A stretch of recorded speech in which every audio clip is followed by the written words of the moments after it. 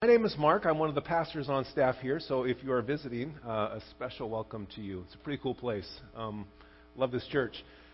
Couple things. We have communion today, and one of our elders, Bruce Cook, is going to lead us in our time of communion after I'm done with the message this morning. So always look forward to that. And God has a cool word for us this morning that will lead right into that as well. So excited about that.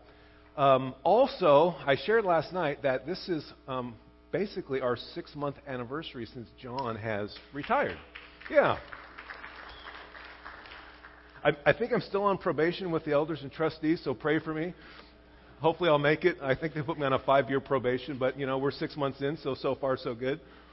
But what's cool about that, and what I want you to hear, is thank you from myself and from my wife and from our girls. You guys have been incredible.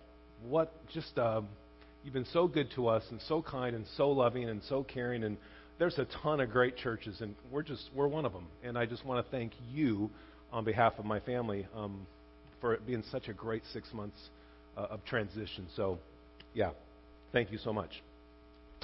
I think I got all the formalities out of the way. We got a lot of ground to cover, which I feel like I say that every week, right? I always, anyway, it's like, I need to edit. It's like, no, that's too good. I can't edit that out. I'll just talk faster. That'll solve all my problems. I've been doing that for 6 months, but I think you guys are learning my cadence, right? I hope. Let me open with this.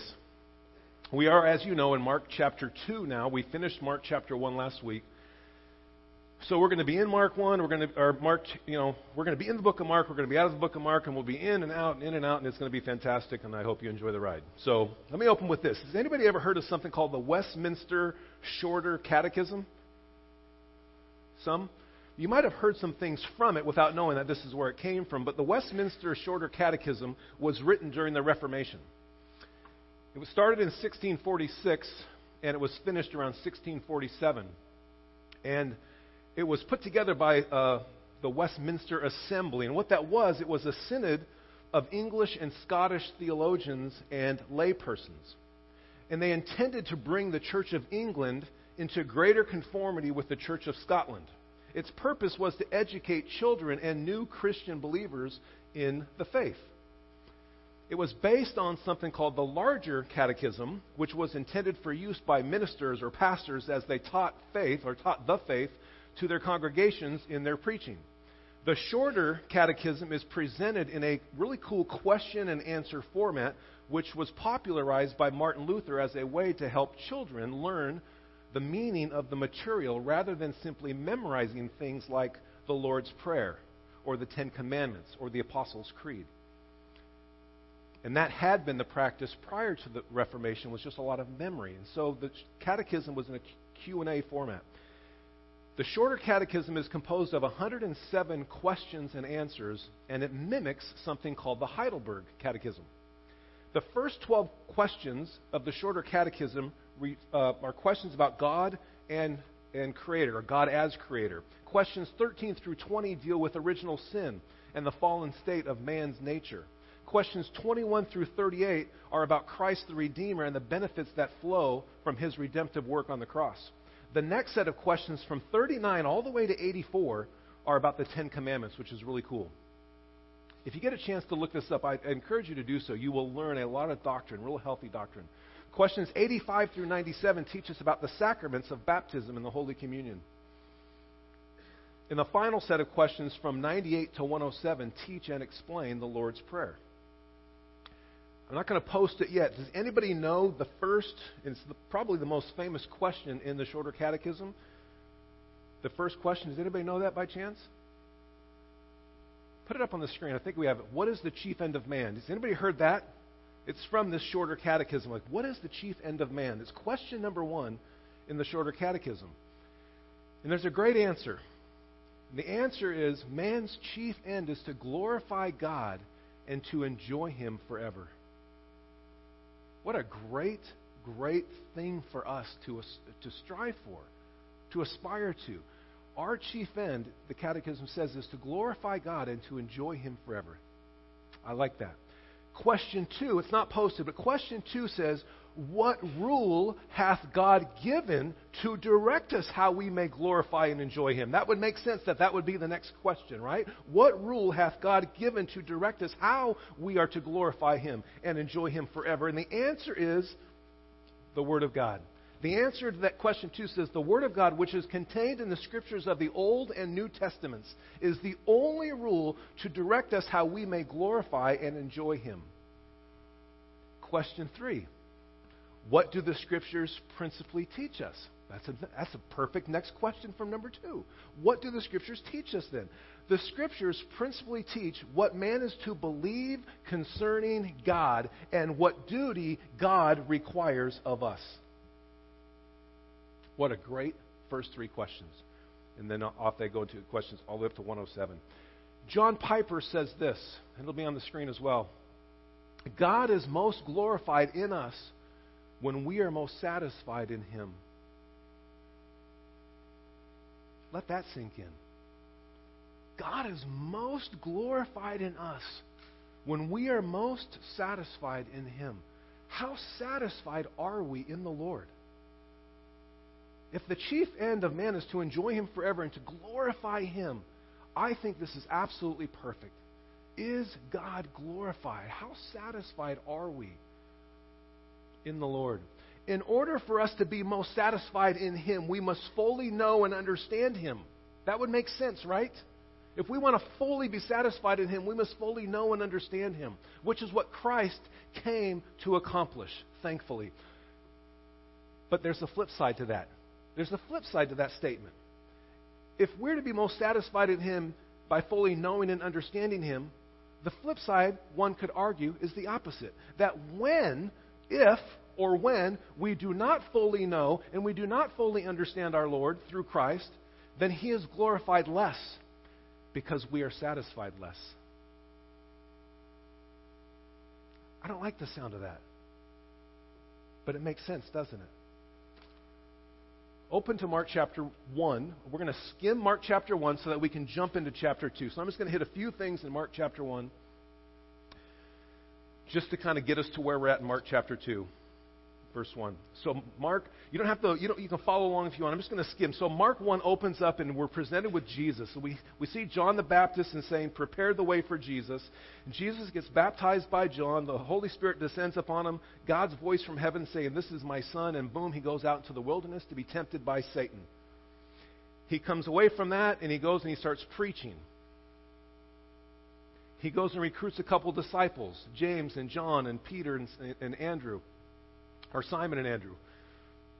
And then he goes into the synagogue and he teaches and he preaches and then he casts out some demons. Then you get to verse 29 and he goes to the mother-in-law of Simon and he heals her from her fever. And then the crowds show up, the whole city, right? We talked about this last week where a couple thousand people show up at his front door, right? And he heals a bunch of people and casts out a lot of demons. Then he goes away to pray and says, I came to preach. And so that's why I went to pray.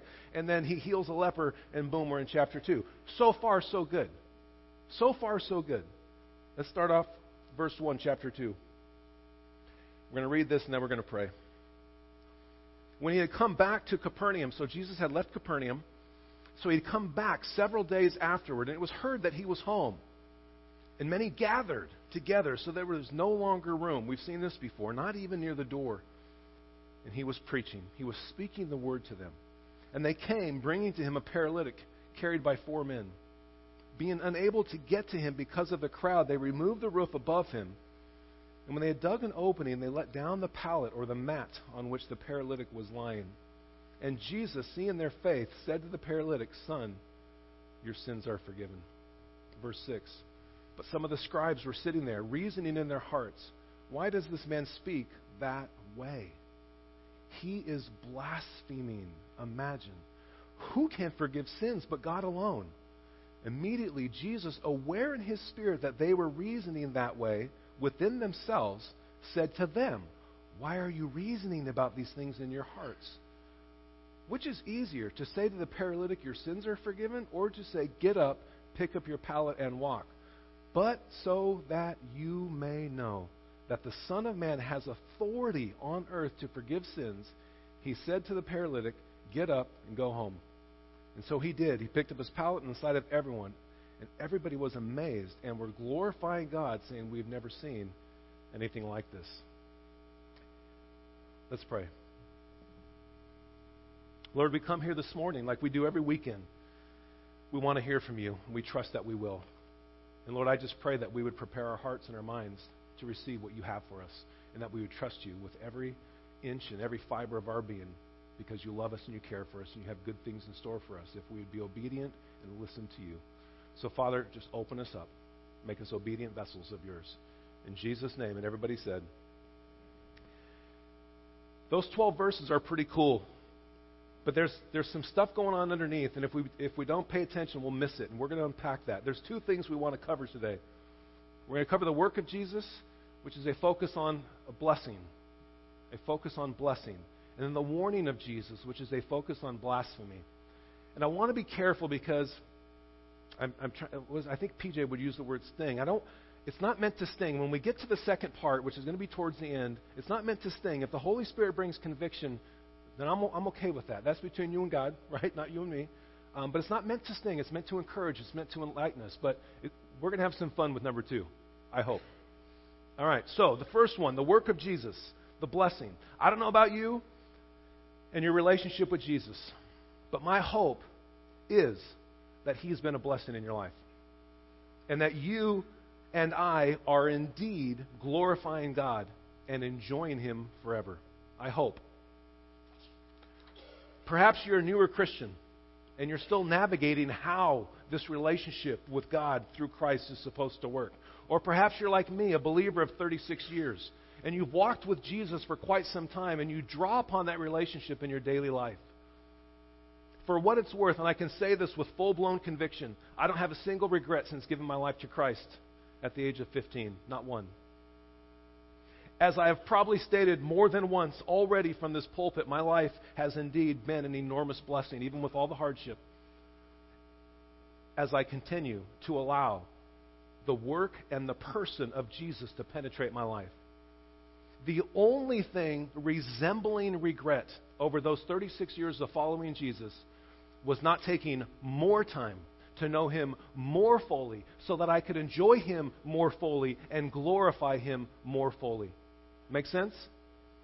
Turn to Psalm 16.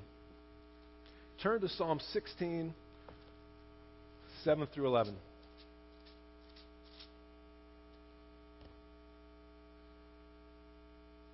It's a great reminder. Psalm 16, starting in verse 7. I will bless the Lord who has counseled me. Indeed, my mind instructs me in the night. I have set the Lord continually before me. Because he is at my right hand, I will not be shaken.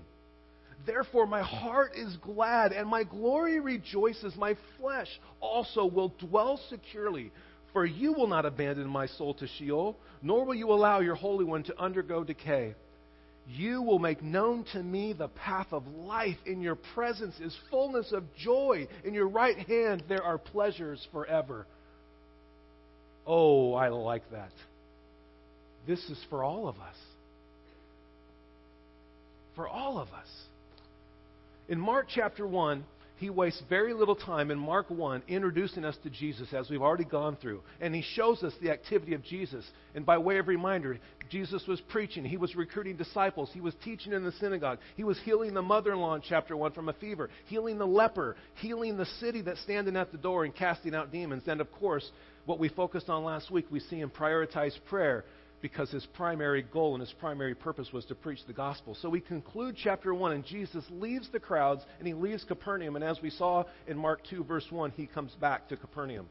So he's out and about preaching throughout Galilee before he comes back in chapter 2. And so everything so far is so good. He hasn't really ruffled any feathers. Up to this point, he hasn't been in any hot water. But Jesus comes back in chapter 2, and he does what? He turns up the heat.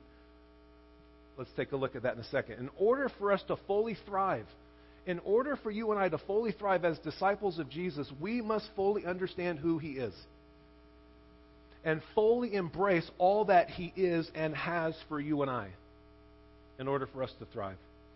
The new piece being introduced to this puzzle in chapter 2 can be found in the middle of our passage this morning. But let's start at verse 1. Go to Mark 2, verse 1. This is where we're going to find this new piece to this puzzle that's being put together by Mark. Verse 1. When he had come back several days later, he's at home. Many were gathered. There's not much room. And he was speaking. He's preaching. We know that already from chapter 1. And they came and they bring to him a paralytic carried by 4 men.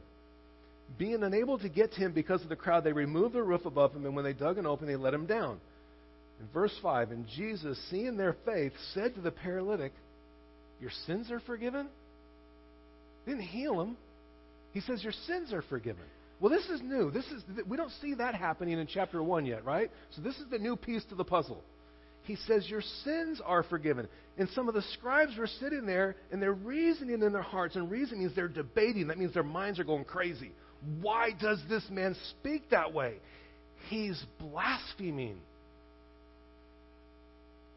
Who can forgive sins but God alone? They answered their own question. Right? So this is a new piece to the puzzle. It's not just about the paralytic. That's important for sure. But he is speaking with authority. Mark returns us to Capernaum. And this is the first of 5 narratives. This is the first in a sequence of 5 narratives or short little stories that he offers into the insight of the authority of Jesus. So verses 1 through 12 is the first one. It starts out as being just another healing, but it unexpectedly reveals to us Jesus' true identity as being God and the authority that he has. That's the first one. That's verses 1 through 12. In Mark 2, 13 through 17, the next 5 verses, in a very unprecedented move, Jesus calls a man of ill repute, a man of bad company, a tax gatherer, to be one of his disciples, to join his band of followers. So that's 13 through 17. Oh, you're not supposed to do that. And then after that, in verses 18 through 22, he messes up their whole thoughts on fasting. And then after that, in 23 through 28, he gathers food on the Sabbath. Not supposed to do that. And then after that, and getting to Mark chapter 3, in verses 1 through 6, he heals on the Sabbath. Well, you're not supposed to do that. And then in 3, 7 through 12, Mark concludes and wraps this all up. He concludes the series of stories with a summary of Jesus' authority over hostile powers, both physical and spiritual, and a second confession from demons that this is indeed the Son of God. And so this just begins this whole thing about Jesus' authority and Jesus' power. Essentially, what Mark wants us to know, what he's articulating at this point for his readers is this, that Jesus and only Jesus is the mediator between God and us. That's what Mark wants us to know. This is the mediator. We read this either last week or the week before, 1 Timothy 2:5. There's one God, and there's one mediator. It's Jesus. That's it. Mediator is a combination of 2 Greek words. I don't even know how to pronounce them. One means middle, the other one means to go.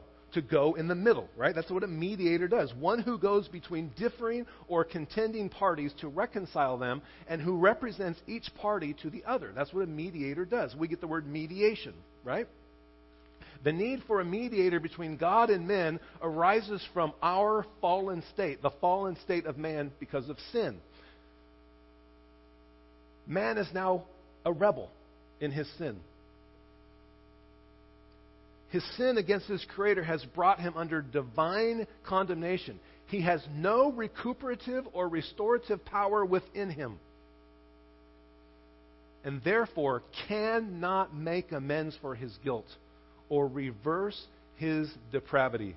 Imagine being in that place with no hope. No way out. It's like the haunted mansion, right? There are no windows and no doors. You can't get out.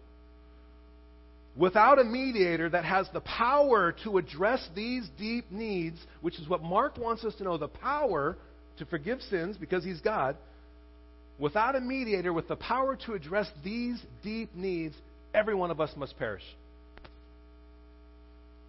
Where we were once hopeless, we are now not only hopeful, but we can be assured. We have the assurance of our salvation. We have the assurance of our standing with God. It's not just that we're hopeful, we have the assurance. Wow. To go from a complete state of hopelessness to a complete state of assurance and certainty. In human affairs, the work of a mediator usually involves working out a compromise by inducing each party to modify their original position. So it's like Jesus saying, God, are you sure? Like, really? Can you kind of lighten up a little bit? And then, hey, Doug, can you kind of step up your game? And maybe somewhere in the middle you guys can meet and everything's going to be cool, right? That's human affairs. Modifying our original position. In the case of a mediator between God and men, there can be no place for negotiation or compromise. None. What God demands is what God demands. For it to be any less than that would not make him God. Not a God that I'd want to serve. Would he got it wrong the first time? The claims of God over sinful men are absolute. In this case, the mediator must completely vindicate and satisfy God and at the same time justify sinners. Such a work demands a unique person. Oh, really? Of course. Thus, in Scripture, the title of mediator is given only to Christ, as we saw in 1 Timothy 2, verse 5. A mediator intervenes between two parties and must be acceptable to both and capable of fully representing both. God and man in two distinct natures and one person forever, that catechism says in question 21, answer 21.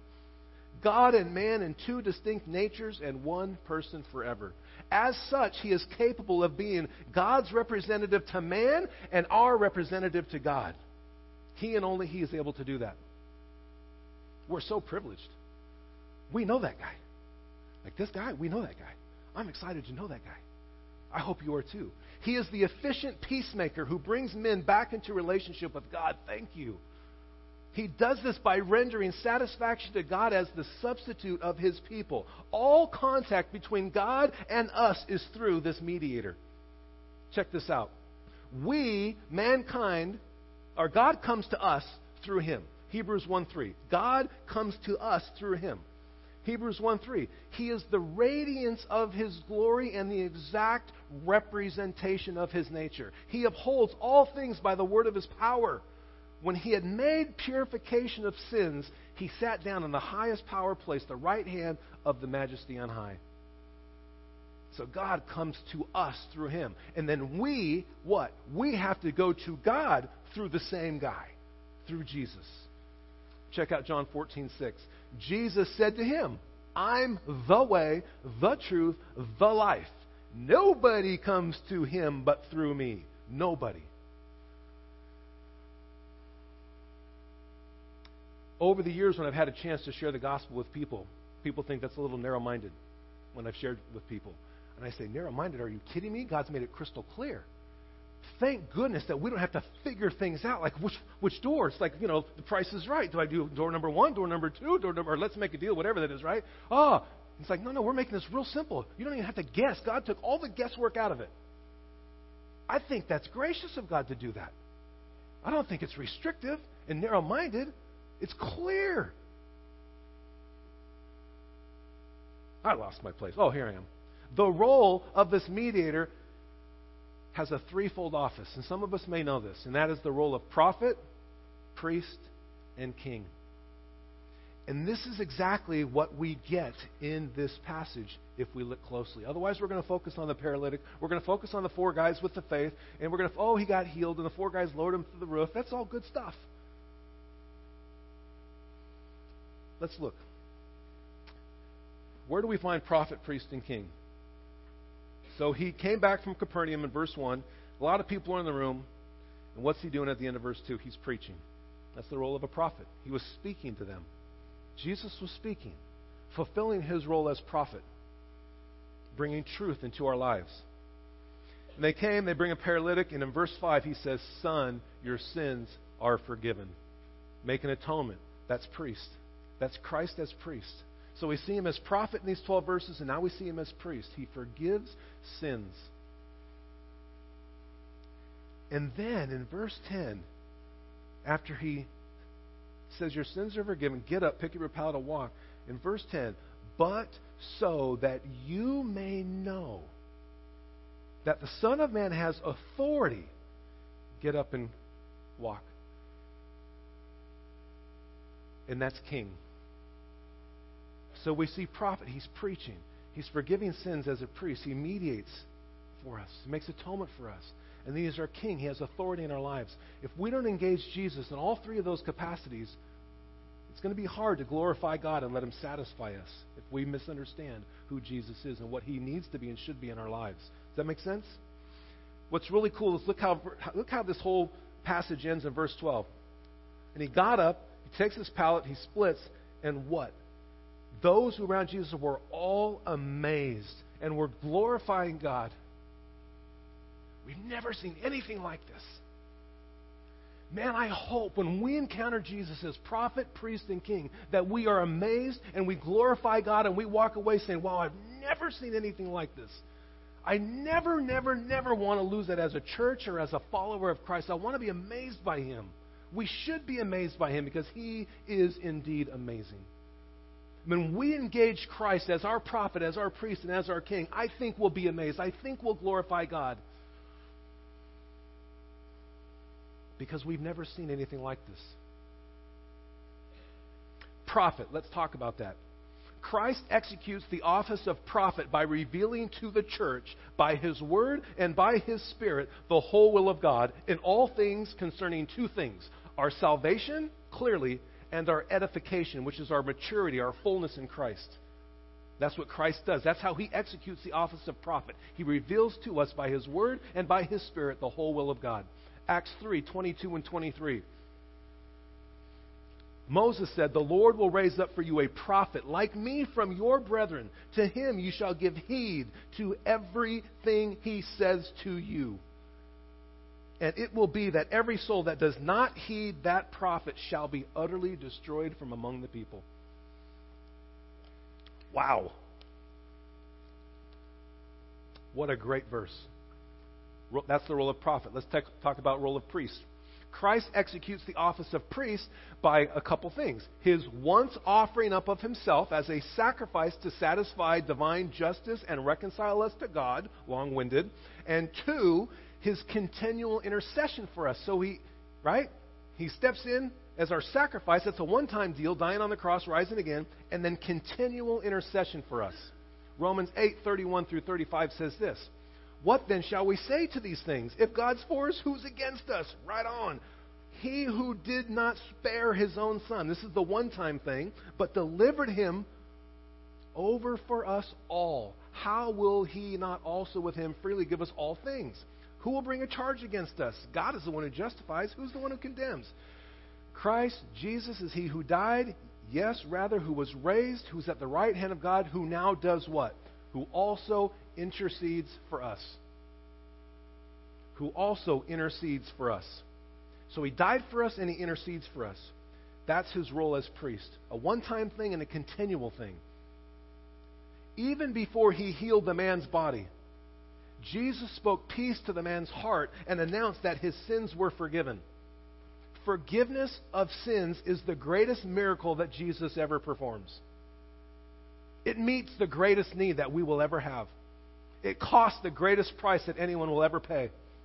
And it brings the greatest blessing and the most lasting results. Can I get an amen? It's not about the paralytic. The office of king, the role of king. Christ executes the office of king by subjecting us to himself. We are his subjects in ruling and defending us and restraining and conquering all of his and all of our enemies. Revelation 17:14 says this: these will wage war against the Lamb, and the Lamb will overcome, because he is the Lord of lords and King of kings, and those who are with him are the called and the chosen and faithful subjects of his. That's kind of my introduction in many ways. So what's my point in all that? What's my point? If indeed our chief aim is to glorify God and enjoy him forever, then it is imperative that we recognize Christ as the one and only mediator who functions as our prophet, who functions as our priest, and who functions as our king. When we engage him any differently, we're missing it.